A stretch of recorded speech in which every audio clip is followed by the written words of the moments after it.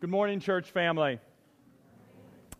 Before we begin this morning, being that today is a special day in the life of the church, I wanted to take a moment to wish you all a happy Reformation Day.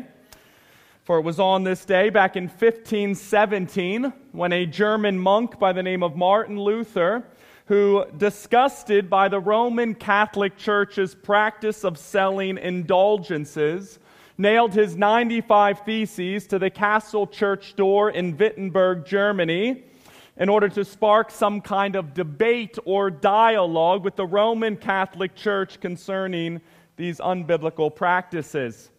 However, as many historians have pointed out, not only did these 95 Theses enter Luther into a debate with pretty much the entire Roman Catholic Church, but they were also then, if you will, the matchstick that sparked that of the Protestant Reformation. And thus we celebrate Reformation Day because it commemorates, as Stephen Nichols put it, the church finding its way back to God's Word as the only supreme authority for faith and life, and leading the church back to the glorious doctrines of justification by grace alone, through faith alone, in Jesus Christ alone. And thus a very happy Reformation Day to you all, church.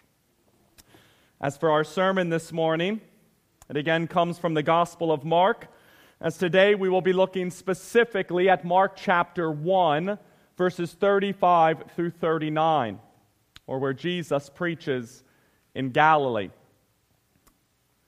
which is certainly not the first time in this gospel, church, that we see Jesus Christ teach and or preach. And I say that because, if you can remember back to a couple weeks ago, Jesus Christ, when he came to Capernaum, he, verse 21, on the Sabbath, went into the synagogue, and there he began to teach. Likely a message, church, that was similar to what we saw Jesus Christ proclaim all the way back in verse 15, that being that the time is fulfilled and the kingdom of God is at hand, and to repent and to believe the gospel. Nevertheless, wedged between Jesus' teaching in verse 21 and the preaching that we will see from him today was a whole lot of healing.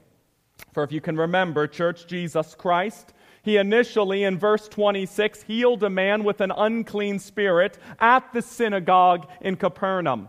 And then in verse 31, healed Simon's mother-in-law who was sick with a fever. And then finally, as it says in verse 34, Jesus healed many who were sick and casted out many demons. So Jesus Christ, after teaching in the synagogue on the Sabbath, pretty much nonstop after that, was healing people, serving people, loving people, and casting out demons left and right, which must have sent the whole city of Capernaum into an absolute tizzy. Because after Jesus Christ healed just one man with an unclean spirit in verse 26, his fame then, church, was already spreading everywhere throughout all the region of Galilee, verse 28. And thus, after a night where Jesus then healed many more and casted out many demons, well, the excitement then throughout the city of Capernaum likely just absolutely exploded, church, concerning this miracle worker, concerning this man named Jesus Christ. Which brings us now to our thesis statement this morning, church, or to the main theme of our sermon this morning, which is this: Christian, follow Jesus Christ for who he is, for he alone is worth it. Christian, follow Jesus Christ for who he is, for he alone is worth it. Thus, at this time, church, let's open our Bibles up to Mark chapter 1, verses 35 through 39. And if you are joining us this morning and do not own a Bible, please know that there is a Bible located in the chair in front of you this morning with your name on it. Meaning we want you to grab that Bible, to open that Bible, and to turn that Bible to page 837. and to follow along as we hear the Word of God together this morning. For again, church, we are in the Gospel of Mark this morning, looking specifically at chapter 1, verses 35 through 39, where John Mark, he writes, "And rising very early in the morning, while it was still dark, he departed and went out to a desolate place, and there he prayed. And Simon and those who were with him searched for him, and they found him and said to him, 'Everyone is looking for you.' And he said to them, 'Let us go on to the next towns, that I may preach there also, for that is why I came out.' And he went throughout all Galilee, preaching in their synagogues and casting out demons." Let's pray.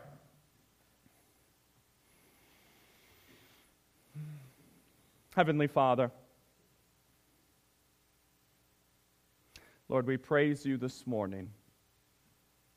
For you and you alone, Father, are holy, holy, holy.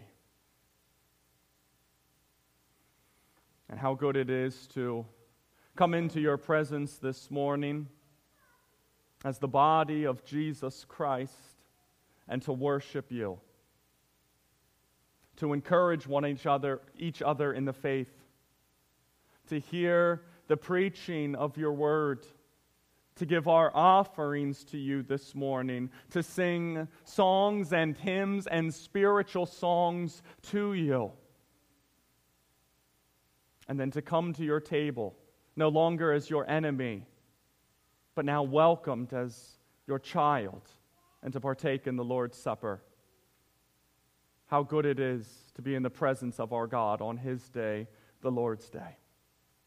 And Lord, we pray that at this time you open our eyes and our ears and soften our heart to the word that you have given us this morning. Lord, convict us. Lord, if we are seeking the King of the kingdom of God, Jesus Christ, for any reason other than for who he is, convict us of this morning. Let us be diligent and quick, Father, as we see Christ going to you consistently in prayer, that we ourselves do the same, and that we be in awe of your grace and your mercy and peace that you provide us. Father, I pray that you send your Spirit this morning to help my lisping, stammering tongue. Lord, that I communicate clearly your word to this dear and wonderful flock this morning. Lord, that I be confident in this word because it is your word, not man's word, but your word, God. Infallible, inerrant, perfect, and true. And Lord, I pray that through the preaching of your word this morning, that you and you alone be glorified. In Jesus' name, amen. Our first of 2 points this morning, church, is this. Point number 1. If the sinless Son of God sought his heavenly Father in prayer, how much more then should we as Christians do the very same thing in our lives? If the sinless Son of God sought his heavenly Father in prayer, how much more then should we as Christians do the very same thing in our lives? Verse 35, which reads, "And rising very early in the morning, while it was still dark, he departed and went out to a desolate place, and there he prayed." So although John Mark isn't one for tons of details, church, what we do know here at this point in the text is that verse 21, on the Sabbath, Jesus Christ, he had a long day.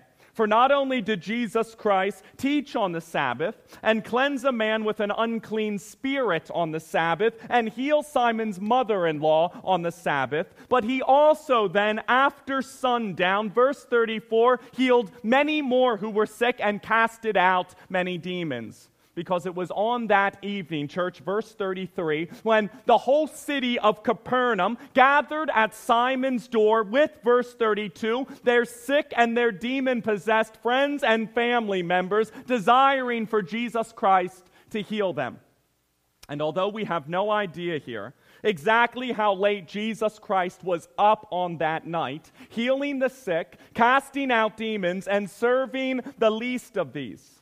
When you consider, church, that the whole city of Capernaum came to him after dark and that Jesus then healed many of them, it seems pretty likely then that Jesus Christ was up pretty late on that night.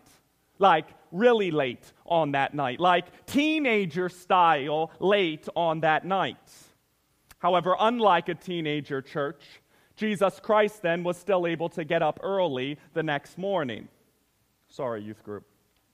For as we see in verse 35, Jesus Christ then, he got up early in the morning while it was still dark and went to a desolate place, and there he prayed. Meaning that after an exhausting day, church, where I am sure Jesus Christ fell asleep as soon as he got into bed and didn't get the doctor recommended 8 hours of sleep needed and likely felt the temptation to sleep in, to stay under those warm covers and to not get out of bed early, Jesus Christ instead decides that even more important than sleeping in here was for him, verse 35, to get up early and to go out and pray. And not only that, church, but as we also see in verse 35, Jesus decides to go to a desolate place to pray, as in a quiet and peaceful and non-distracting place to pray, or a place away from the hustle and bustle of this world to pray. In essence, church, the sinless Son of God here, that after a long night of ministry where he was faithfully doing the will of his Father, Jesus Christ then still found it necessary to get up early and to go out alone to a secluded and desolate place in order to pray, commune, and to be with his heavenly Father without any interruptions, so that he could, church, be guided and sustained by his heavenly Father as he lived out faithfully here on earth the very will of his heavenly Father. And if that is the case, church, that the very Son of God prioritized prayer this much in his life in order to be guided and sustained by his heavenly Father as he lived out faithfully the very will of his heavenly Father, then how much more, then, Christians, should we as depraved sinners prioritize prayer in our lives as well? As opposed to falling into that trap of believing that we as Christians now living in the 21st century are just far too busy to find the time and the space needed in order to pray. For as D.L. Moody wrote, there are many businessmen today who will tell you that they have no time to pray, that their business is just so pressing that they can't even call their families together to pray and to ask God to bless them, or that they are just too busy to ask God to keep them and their families from the temptations of the evil one, because their business is just so demanding. For when I, as Moody writes, hear that, I am reminded of what an old Methodist pastor once told me. For he said, if you have so much business to attend to that you have no time to pray, then you have much more business on your plate than God intended you to have. For look at Daniel. He had the whole, or nearly the whole, of the king's business to attend to. For he was the prime minister, the secretary of state, and the secretary of the treasury, all in one. For he had to attend to all of his own work and to give eye to the work of lots and lots of other men as well. And yet he still found time to pray. And not just now and then, and not just once in a while, and not only when he had a few moments to spare, but instead he faithfully prayed 3 times a day. Brother Christian, sister Christian, the Bible tells us quite clearly that we are to pray without ceasing, 1 Thessalonians 5, meaning that we as the children of God are to be a people who are steadfast in prayer, constant in prayer, committed to prayer, and absolutely devoted to prayer. However, in all honesty, Christian, does that indeed describe your life here today? Steadfast, constant, committed, and devoted to prayer? Or have you believed the lie that you are just too busy with work to pray, too stretched with all your other duties to pray, too occupied with your children to pray, or too swamped with all the other extracurricular activities in your life to pray? Because here is the reality of all those excuses, church. For as J.C. Ryle wrote, a praying master like Jesus Christ, he cannot have prayerless servants. Because the spirit of adoption will always make a man call upon the Lord. Therefore, to be prayerless is to be Christless. To be prayerless is to be godless. To be prayerless is to be on the road that leads to destruction. For the Christian life, church, must be a praying life. A life that zealously seeks communion with God. A life that eagerly extols adoration toward God. A life that humbly confesses their sins to their God. And a life that confidently brings their requests before God. And thus, if what I just described there is not the current pattern of your life, Christian, then lovingly, let me encourage you this morning. And let me lovingly encourage you, ask that you encourage me as well, church. As someone who knows quite well the temptation of prioritizing sleep and rest and lounge time over prayer. As someone who has repeatedly believed the lie that I am just too busy to pray, too swamped to pray, and simply have no time to pray. That we encourage one another as a church body to not be anxious about anything, but in everything, through prayer, petition, and with thanksgiving, that we as a church body bring our requests before God. Since the scriptures are clear, church, that when the righteous cry out for help, the Lord then, he not only hears them, but he also then delivers them out of all of their trouble. Psalm 34. And thus, as the righteous church, as the redeemed, as those purchased by the precious blood of Jesus Christ, let us be diligent then and attentive and persistent in following the example of our Lord Jesus Christ and prioritize prayer in our lives. Even when we are busy, even when we are active, even when we are exhausted, and even when we are worn down. For it is in these moments, church, when our Heavenly Father will hear us, sustain us, never fail us, and will supply us with all the grace that we need in order to perfectly and eternally keep us. Therefore, follow faithfully, church, the lead of your Master and Savior, Jesus Christ. Since a praying master, church, cannot have prayerless servants.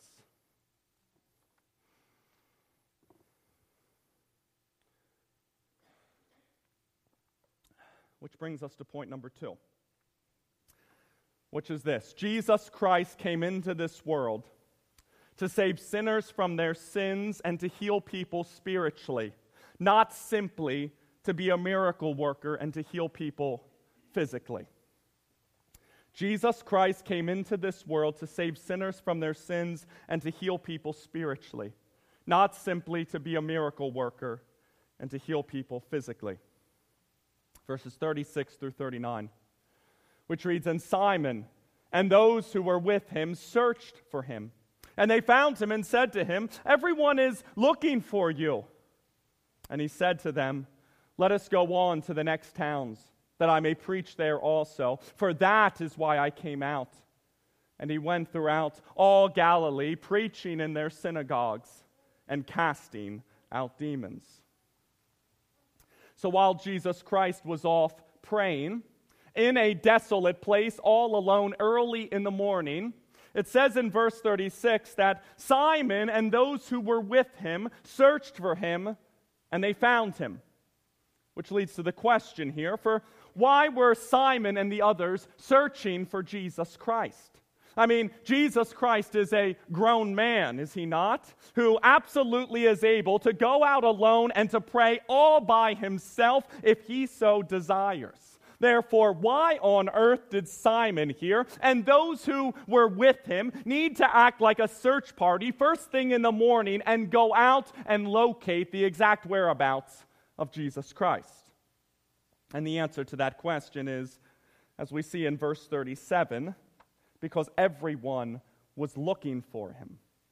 Meaning what Simon Peter was saying to Jesus Christ here in verse 37 was in essence, man, what on earth are you doing? For the whole city of Capernaum is like going crazy about you right now. I mean, they are literally loving the fact that you can just like heal people on command, and they desperately want to see more of it. So get back here, Jesus, and keep doing what you are doing, and you are going to be famous. For that is, more or less, as Daniel Aiken put it, the tone and the idea of what Simon was getting at here in verse 37. To which Jesus Christ then, he replies back to Simon in verse 38 with this, "Let us then go on to the next towns, that I may preach there also, for that is why I came out." Or as Luke puts it, "I must preach the good news of the kingdom of God to the other towns as well, for I was sent for this purpose."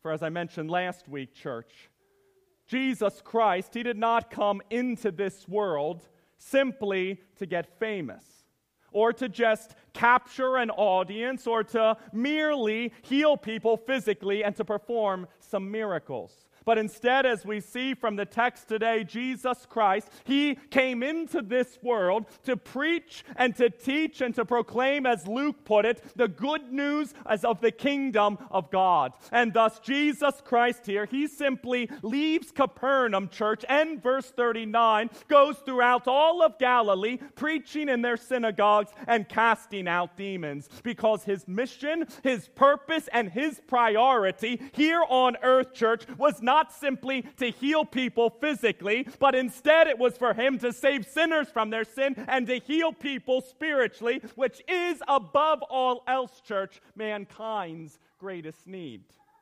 However, as Pastor Ed Sensen put it, one of the greatest lies of Satan circulating out there today is that people will only listen to the gospel of Jesus Christ if you offer them something else first. Now, he goes on to share that there is nothing wrong with charitable acts. However, they are never to be confused with the preaching of the gospel. For feeding programs, they can only save a man dying from hunger. And medical aid, they can only prolong a life and fight disease. And housing projects, they can only make this temporary life a little more comfortable. Whereas the gospel of Jesus Christ, that can save a soul from a life of sin and an eternity in hell.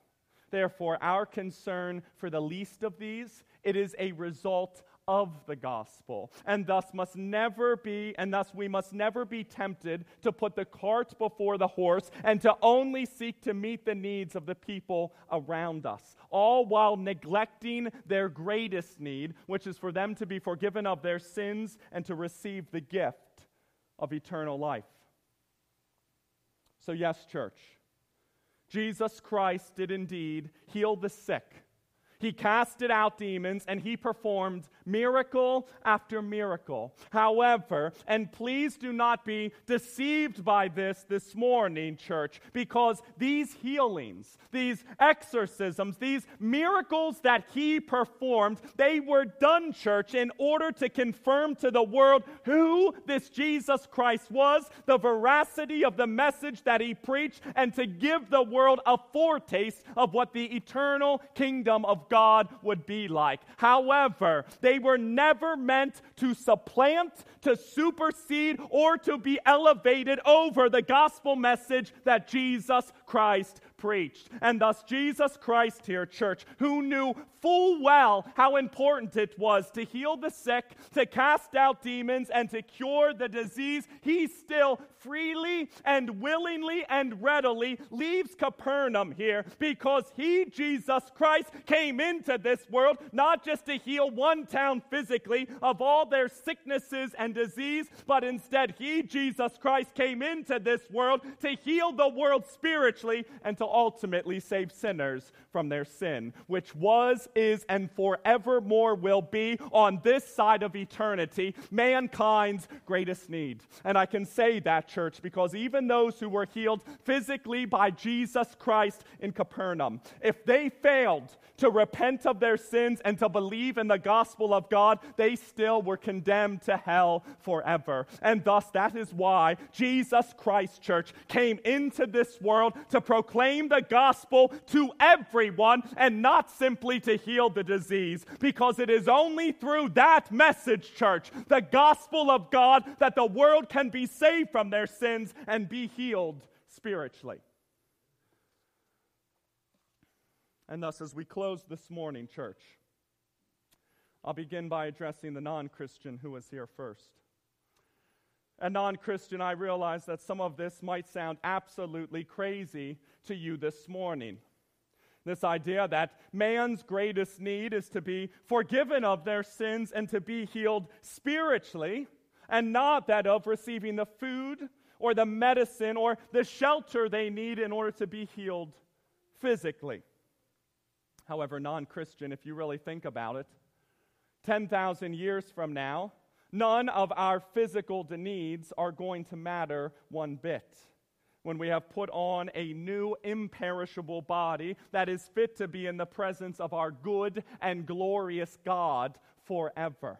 However, that future reality is only possible, non-Christian, if you place your faith in the only one who can truly forgive you of your sins, heal you spiritually, and give you the gift of eternal life. And the only one who can do that for you, non-Christian, his name is Jesus Christ, the one who came into this world as truly God and as truly man to seek and to save the lost. Because you see, non-Christian, quite simply, your sin, it has separated you from God. Therefore, Jesus Christ, he broke into this world, non-Christian, to keep for you the law that you could not keep, to live for you the life that you could not live, meaning non-Christian, Jesus Christ, he lived a perfect and sinless and righteous life here on earth, and he did it in order to fulfill the law of God for the children of God. However, non-Christian, Jesus Christ, he also came into this world to give his life up as a ransom for many, by paying the price that we as sinners owed for our sins. And thus the sinless Son of God, non-Christian, Jesus Christ, he willingly gave himself up for sinful man, and that he was crucified on a cross at Calvary and died a sinner's death in our place and as our very substitute, so that through his wounds, non-Christian, we then as sinners could be healed. And to prove that, non-Christian, the sinless Son of God, Jesus Christ, the one who appeased the wrath of a holy God toward his children, he did not stay dead. But instead, 3 days later, he, Jesus Christ, he rose from the dead, and he defeated sin, and he destroyed death once and for all, and now offers eternal life to all who place their trust in him. Thus, non-Christian, let today be the day that you turn from your sin. Let today be the day that you repent of your sin, and you place your trust in Jesus Christ and in Christ alone, as the only one who can forgive you of your sin, as the only one who paid the price for your sin, who died for your sin, and can clothe you then in his perfect life and reconcile you back to God forever. For our days on this earth, non-Christian, as the scriptures put it, they are like a breath, and they pass by just like a shadow, whereas eternity, non-Christian, eternity is what lasts forever. Therefore, reject the temporal temptations of this world, non-Christian, and let today be the day that you repent of your sins and place your faith in Jesus Christ, so that you can leave here today forgiven of your sins and blessed with the assurance of possessing the gift of eternal life. And to the Christian who is here this morning, brother Christian, sister Christian, as we saw in our text today, the people of Capernaum, who after seeing Jesus Christ heal many and cast out many demons and perform many miracles, they naturally then were excited and wanted to see more miracles and wanted to receive more and more of the physical and temporal blessings that Jesus Christ could provide.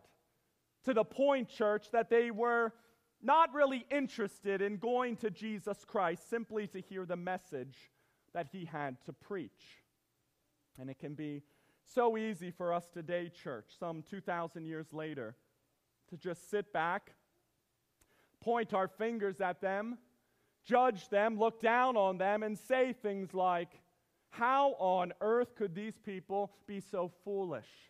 To only go to Jesus Christ for the miracles, instead of desiring to go to him and to hear from him the good news of the kingdom of God, to hear from him the only message that can save sinners from their sins. However, instead of simply looking down upon these individuals in our text this morning, church, I think it would be far more appropriate for us to instead ask ourselves this morning, what exactly is our motivation for seeking after Jesus Christ today? And what I mean by that, Christian, is, do you follow Jesus Christ because of who he is, or because you think he might bless you financially? For do you follow Jesus Christ because of his redemptive work on the cross, or because you think he might bless you physically? For do you follow Jesus Christ because while you were still dead in your sins, he died for you? Or because you think he might give you that promotion you really want, that raise you really want, or even that lifestyle that you really want? And I ask those questions to you this morning, Christian, because as Paul Washer so accurately put it, if you are following Jesus Christ because you think he's going to give you a better life in the here and now, then that is idolatry. For that is elevating, Christian, the gift over the giver. Therefore, brother Christian, sister Christian, if you get anything out of this sermon this morning, then please, please, please let it be this. For even, Christian, if you were to lose everything in this life, and I mean everything, I mean your spouse, I mean your kids, I mean your health, your house, your car, your job, your nice fancy shoes, all the rich food that you eat, and all those brand name clothes on your back. For even if you were to lose all of it, Christian, Jesus Christ and Christ alone would still be worth following. Because the worth of knowing Jesus Christ, Christian, and being forgiven by Jesus Christ, being saved by Jesus Christ, being heirs with Jesus Christ, and being part of the kingdom of God via the blood of Jesus Christ, that surpasses the worth of everything else in this life, Christian. Meaning that even if you were to perish and to leave this world and to lose it all, that if you had Jesus Christ, Christian, then to die would still be to gain. And thus, as the redeemed Christian, as the righteous, as the true children of God, our ultimate treasure then is not to have a perfectly healthy body, nor to have the house we really want, the car we really want, or to have all the valuables that we oh so desire on this side of eternity. But instead, Christian, as Martin Luther penned as his 62nd of 95 theses, the true treasure of the church is that of the most holy gospel of God. Therefore, follow Jesus Christ, Christian, not because you think he might make you rich or give you the job you want, the raise you want, the power, the influence, or the perfect body that you want, but instead follow Jesus Christ simply for who he is, church. Your Savior, your King, and your Lord. Because to truly know the surpassing worth of Jesus Christ is to simply count everything else on this planet as nothing more than loss. Since knowing Jesus Christ in and of itself, Christian, is literally worth everything. Thus it is my prayer that we as a church body do not view Jesus Christ as a means to getting our physical and temporal desires met, but instead that we view the surpassing worth of knowing Jesus Christ simply as our everything. Therefore, let us not fall into the trap, Lord, of only worshiping you when things here on earth are good and then cursing you when we don't get every desire of our flesh.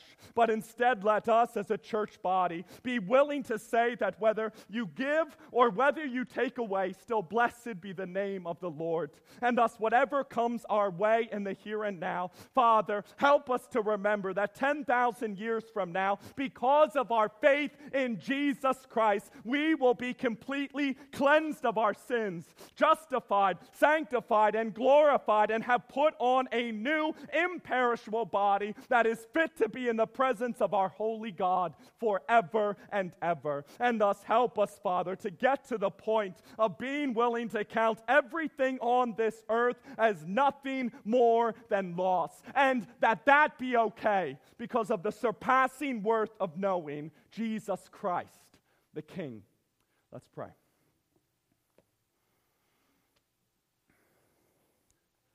Heavenly Father, oh, that we grasp this morning, today and forevermore, the worth, the surpassing worth of knowing the King Jesus Christ. Father, let us not think for a second that we should run to him because he might give us money or heal our sickness or anything else that is temporal, physical, and present. But the only reason that we run to him is because he is the King of the kingdom of God, the one who came into this world to save sinners from their sins. For while we were still weak at the right time, Christ died for the ungodly. Let that be the reason that we pursue Jesus Christ for who he is, our Savior, our King, and our Lord. We thank you for this gift, Father, of your Son, and we pray that above all else we seek him above anything that this world has to offer. In Jesus' name, amen.